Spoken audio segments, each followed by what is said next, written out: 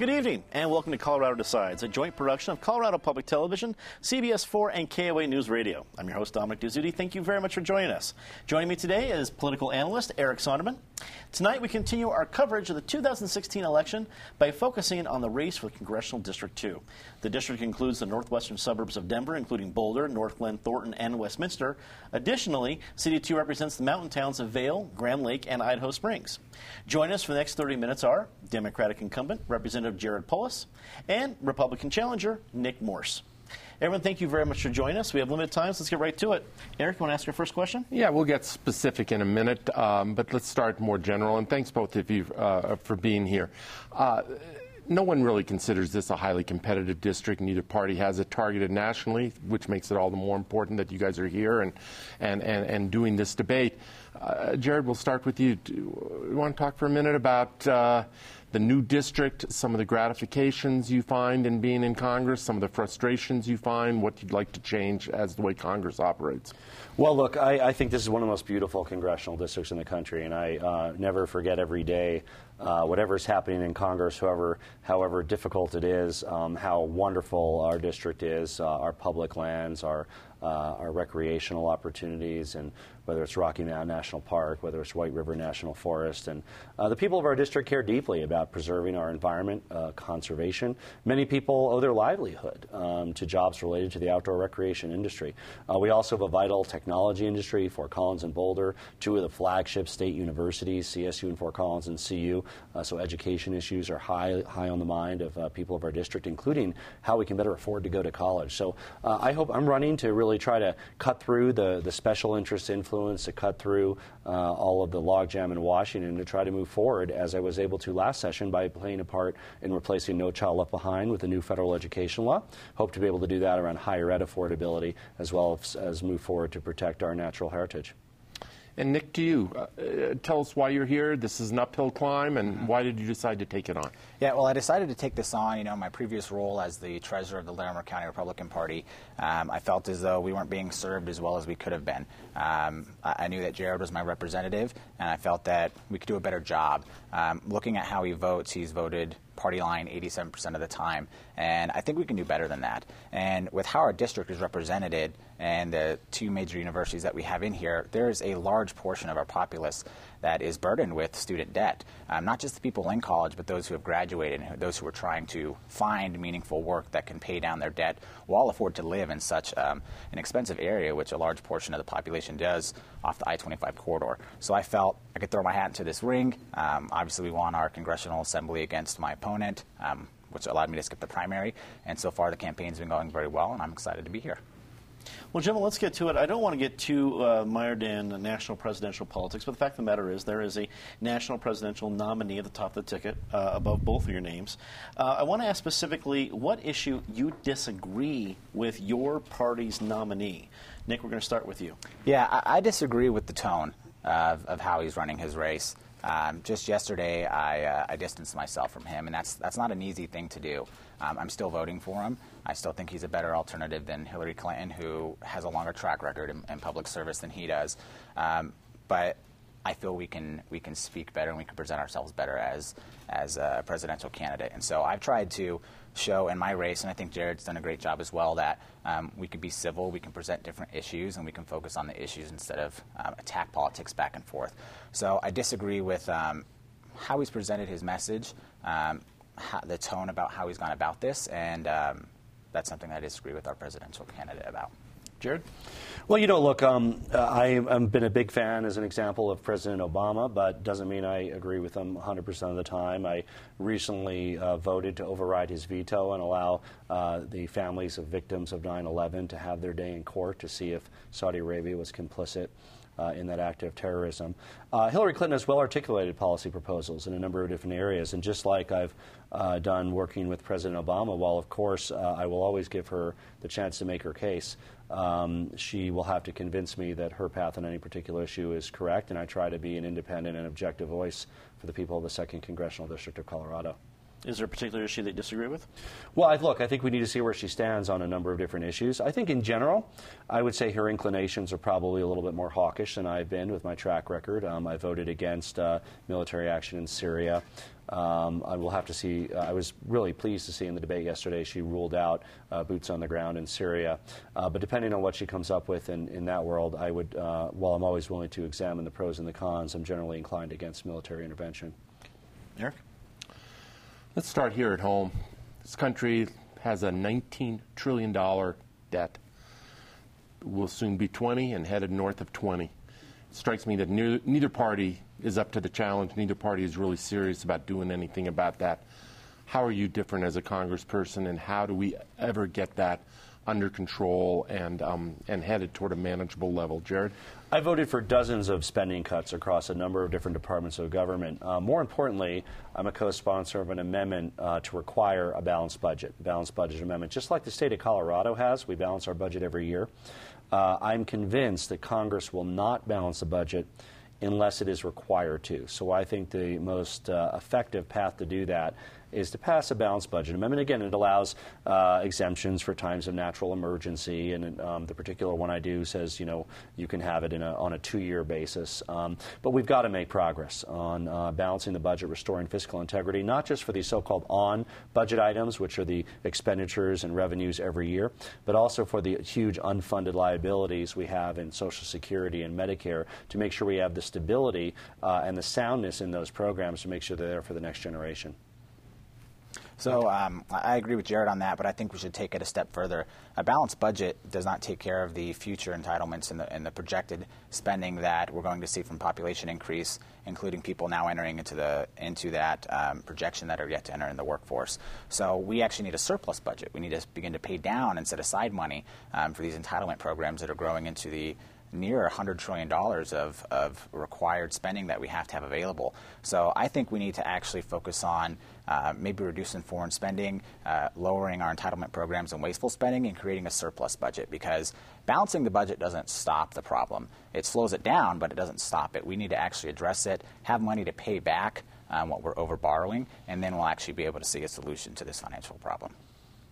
An issue that is near and dear to Coloradans' hearts, since we've been somewhat of an epicenter for throughout the entire nation, is the subject of marijuana legalization. We were almost by ourselves with just the state of Washington for many years, but now you're seeing the wave continue to grow.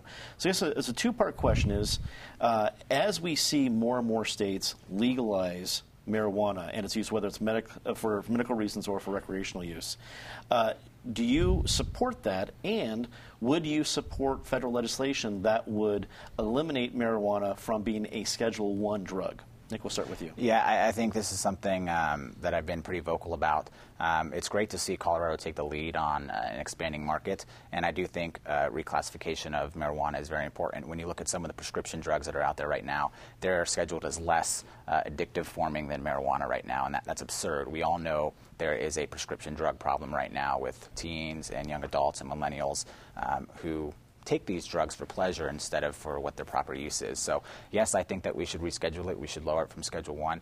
And then also, with states expanding, I think that's a state issue. I think Colorado has been a great example of success. We've had roughly $900 million in tax revenue, and people aren't sleeping on the side of the highway. So it's been very productive. It's been very successful. We've helped take that funding and put it towards state education and state infrastructure. And I think we're a success story for how we can show here's a new market that we can capitalize on and take advantage of, and maybe have a good role model for other states who are looking to roll that out.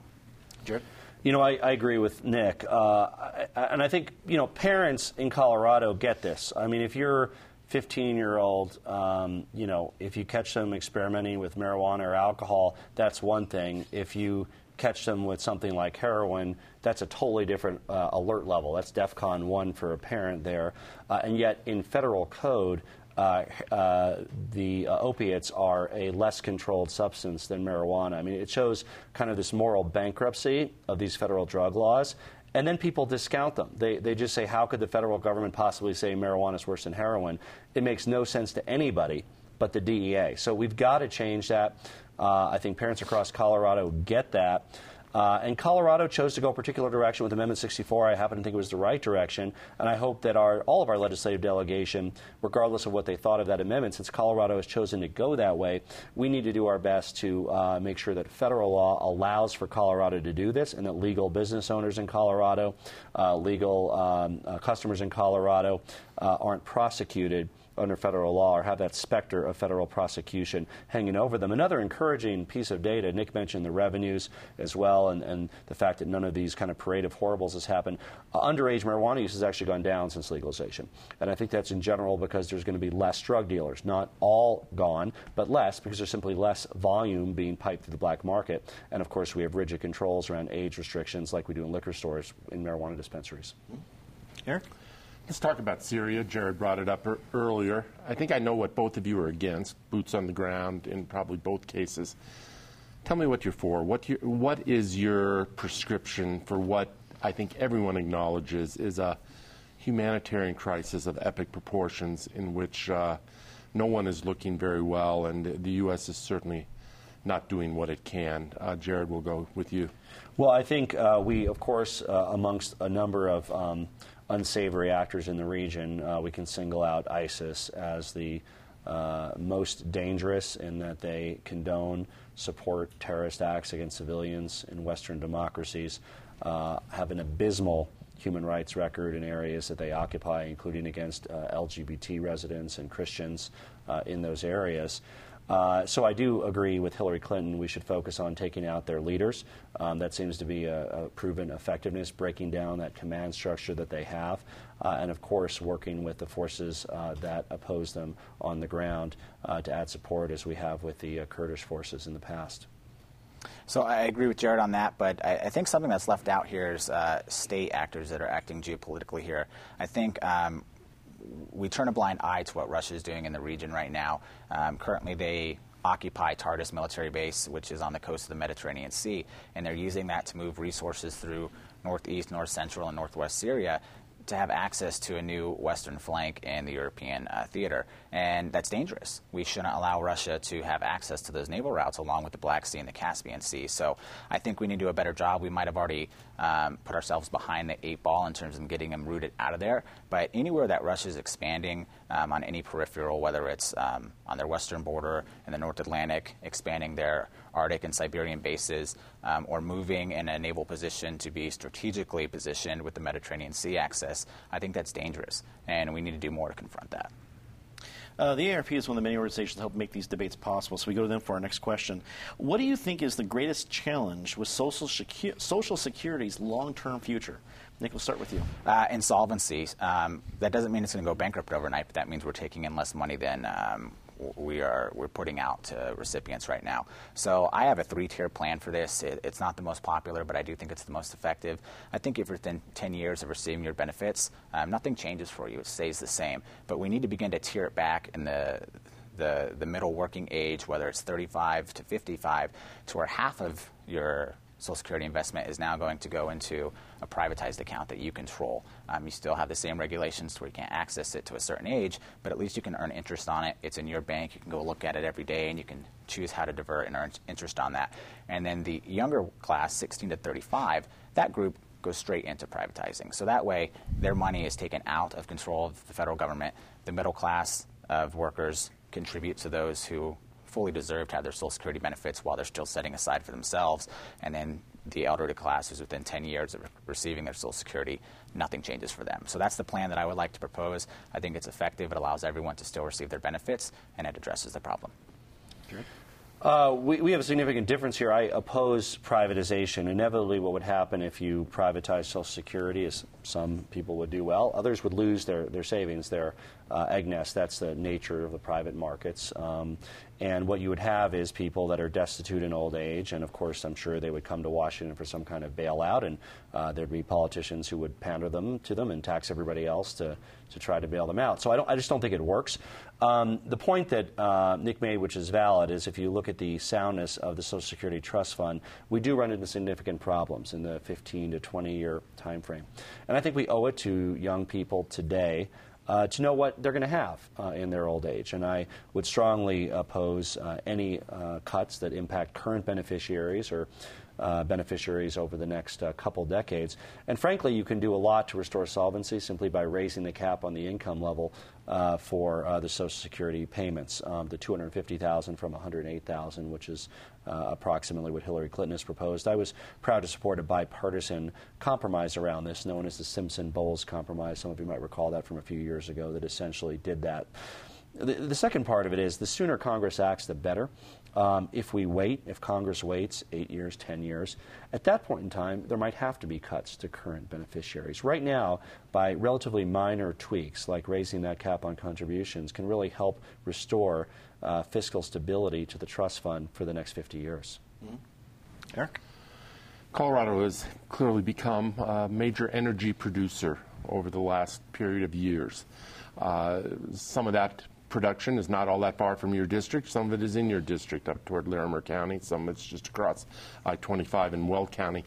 Let's talk particularly about fracking, which is how much of the oil and gas is produced these days. Jared, you've been on record more than once as a skeptic, to put it mildly, if not an opponent of fracking and of this particular oil and gas resolution. Has your thinking changed? And tell us why you are where you are. Well, I don't think that's fair to say a skeptic or opponent. What I've been a strong and consistent supporter of is local control, meaning it should be up to communities how to integrate extraction industry into their area, just as it is for every other kind of economic development, where you cite a subdevelopment, where you cite a factory, where you cite commercial. This is the bread and butter of our local governments of cities and counties, and they might have very different opinions about how to integrate extraction in Weld County and Boulder County. And that's perfectly appropriate. And I think that we need to give our local planners the tools they need to be able to successfully integrate any extraction activities they choose to have into their zoning plans to make sure that they don't interfere with other critical economic concerns and lifestyle concerns in those areas. I believe, if I'm not wrong, that Colorado Supreme Court has ruled that no, this is a matter of state regulation, not local regulation. Does that change your viewpoint? And then we'll get Nic in here. They preserved a role for local. They tragically, in the recent decision this past February, overturned a moratorium that Fort Collins had. I had filed an amicus brief to defend what Fort Collins chose to do. Other communities in the district I represent, like Broomfield, have also chosen to go that direction. It did preserve a siting role. In fact, Boulder County now, the commissioners are going through a regulatory framework. But, you know, it's difficult, and I would rather give more express power to local governments so that it doesn't get taken to the courts every time a local government acts. Nic? Yeah, I think Jared and I disagree, and something that really frustrates me, and part of the reason why I got into this race, is he sits on the Natural Resources Committee, and so he has a very huge impact into the federal regulation and the direction of the energy sector in CD2. And with 60% of our land being federal land and public land, I understand the concern to save tourism, but at the same time, we can't turn off sources of energy that have 100% yield, such as a barrel of oil. When you have wind yield or solar yield, sometimes they max up to 60, 70%, but it's still not to that 100% threshold yet. So the cost effectiveness begins to be questionable. And then other areas such as hydro, tidal, kinetic, all these other sources, we might not be geographically well positioned to take advantage of those as well. So this is something Jared and I disagree on. We have seen since 2008, 75% of the drill locations taken down. We've seen only 3 mines remain open in the state when we had 12. And I understand and I agree that we should move to a more sustainable energy platform, but at the same time, we can't turn off sources quicker than we're putting new ones up. I'm not sure when you say, when you say 3 mines are open, I think it might be conflating it. When you're talking about fracking and oil and gas extraction, there's over 20,000 active wells in Weld County alone. So, I mean, the sheer magnitude of this activity, which is an important economic activity, really affects local communities. It also has larger impacts that beyond local communities, like clean air and clean water. And I am the chief sponsor of a bill to remove the exemption that fracking has federally from the Clean Air Act and from the Clean Water Act. They've traditionally been exempt under what we call the small site exemption, because each particular fracking pad has a relatively small emissions profile, but 20,000 together, 5,000 together, you have areas of Wyoming, northern Colorado, that have worse air quality than Los Angeles as a result of the combined impact of tens of thousands of wells within a certain vicinity. Doesn't mean that that's banned federally. It means that that needs to be included under the Clean Air Act as well as the Clean Water Act when you look at groundwater. I think the distinction we need to make here is he just took credit for Ken Buck's success in defending the tap wells in Weld County. So I disagree with that. He does not represent Weld County, and I wouldn't represent Weld County either. I also don't want to take credit for anything Ken Buck does, so I don't know if you want to. Well, you just did. So I think that's important to notate. And then secondly, with the methane provision that he co-sponsored, now you're starting to talk about agriculture as well. Some of the largest producers of methane, as he knows, is livestock. And we also have marshes that are large producers. So this moves into far more than just oil and gas. It moves into natural resources, cattle, livestock, agriculture, and all of this is impacted by that bill. So if we are going to have those provisions, they need to be more refined, more targeted, more niche, because right now they're too broad spread. Let's get to another issue that I think is huge for your district. It's huge for Colorado, but especially in your district. It's the idea of forest fires. Frankly, this summer we got very lucky as a state. We didn't have the devastating wildfires that we had just a couple years before that. Is enough being done at the federal level to address this issue, especially in Colorado, where right in the middle of your district in Summit County, if any of that major pine beetle devastated area caught fire, as I think Ken Salazar put many, many years ago, it could be a terrible disaster. Do you think there's enough federal funding going towards this issue? Nick, we'll start with you. Yeah, I don't think so, and that's not an issue of Jared. I think he did a great job with the Loveland flood and the last fire, so thank you for that, because where I live in Fort Collins, I could literally see the flames coming over the mountains. So while Jared and I may have disagreements about some issues, I do want to be respectful and thank him for the service that he's done there.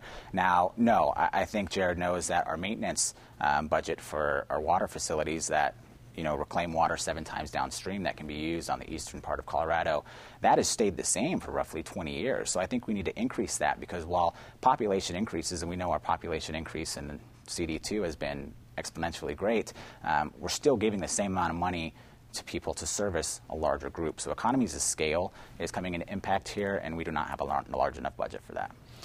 And I don't think this is in any way a partisan issue. And frankly, our delegation, Senator Gardner, Senator Bennett, the Republicans and Democrats in the House have largely been on the same page. We've come together on letters of support around increased availability of slurry bombers, increased availability of funds for fire mitigation, fire prevention. I would hope that's value that any Coloradan, regardless of where they fall on the political spectrum, would hold, that we need to do more, given that we live in an area with significant U.S. Forest Service and BLM holdings and private forested holdings, that we need to do more to prevent devastating fires. Is it more state versus state? I mean, you see Montana, you see California. I mean, California is, I would imagine, politically be somewhat of a juggernaut if you had a battle for resources, but I don't know how that breaks down in Congress. It's a total resource issue, too. Frankly, the U.S. Forest Service is just understaffed. And when you look at the fact that they'll have one ranger across an area of hundreds of thousands of acres, there's very little you can do, for instance, to monitor illegal campfires, things like that, the kind of activity that lead to forest fires. So if we're going to be capable stewards, and especially if we're going to tie in some level of resources with the amount of visitors we get to our natural forests, and here in Colorado we have, with White River National Forest and Rocky Mountain National Park, we have 2 of the most visited areas of the U.S. Forest Service in the entire country. We simply don't have the commensurate resources to police and protect against illegal activity that leads to forest fires in those areas. Right. Well, half an hour has gone by very quickly, as it usually does on this set, so let's get to our closing statements. We've asked each of our candidates to offer a 1-minute closing statement. We flipped a coin before the debate started, and Jared won, so Nick will have our very first closing statement. I'm Nic Morse. I'm running for Congress in Colorado's 2nd Congressional District, and I hope tonight you've seen a clear binary of 2 candidates who care about their country but have a different direction in how they choose to get there. I would encourage you to go to nicmorseforcongress.com, look at our issues page. I feel I've laid out a comprehensive strategy that will help get this economy working again, move our country forward, and be responsive to the needs of Colorado's 2nd Congressional District. Thank you. Nick, thank you. We appreciate it. Jared, you have a 1-minute closing statement. If you look at what's holding us back on issues like making health care more affordable, making the economy work for everybody, you see at the root of it the influence of special interests. And the way that they fund campaigns is a critical part of the problem. That's why I support overturning Citizens United, support the Disclose Act to shine a light on all the dark money in campaigns, and to move forward to make sure that we can have a people-powered government. My website is polisforcongress.com. I'd be honored to have your support for the 2nd Congressional District of Colorado. Gentlemen, thank you both for your time today in the debate. That is all the time we have for a look at Congressional District 2. I'd like to thank our candidates for joining us, Representative Jared Polis and Nic Morse. I'd like to thank my fellow panelists, Eric Sonderman, as well. If you'd like to get more information about general election races and ballot issues, please visit our websites at cpt12.org, cbsdenver.com, and koanewsradio.com.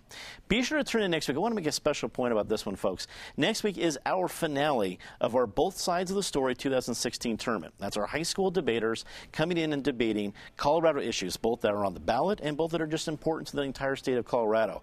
And next week at 9 o'clock, we'll have our third place match, and at 9:30, we'll have our finals. And I'm telling you both, at 9 o'clock, they debate, it is the open presidential primary ballot issue, and at 9:30, the finals, that matchup is about the minimum wage ballot issue. And both of them are absolutely fantastic debates. We've had a lot of debates in the studio, and this was a great one right here, but I'm telling you that the ones we hosted and for this series, Both Sides of the Story tournament, were two of the finest debates we've had. That's next week, November 4th, 9 o'clock at 9:30. Be sure to check it out. The high schools that I want to just certainly give them a shout out as well that participated. We had St. Mary's High School down in Colorado Springs, George Washington High School, they're competing in the third place match, and Cherry Creek and East High School, two of the top teams in the nation right here in our hometown, are competing in the finals in the 2016 championship. Be sure to check it out. Check out the rest of the debates online, as well as all of our episodes of Colorado Sides, which are also available on our CIO podcast feed. So if you want to check that out, please do so. We try to be everywhere you are. For everyone here at Colorado Public Television, I'm Dominic Deicdes. Thank you very much for watching. Good night.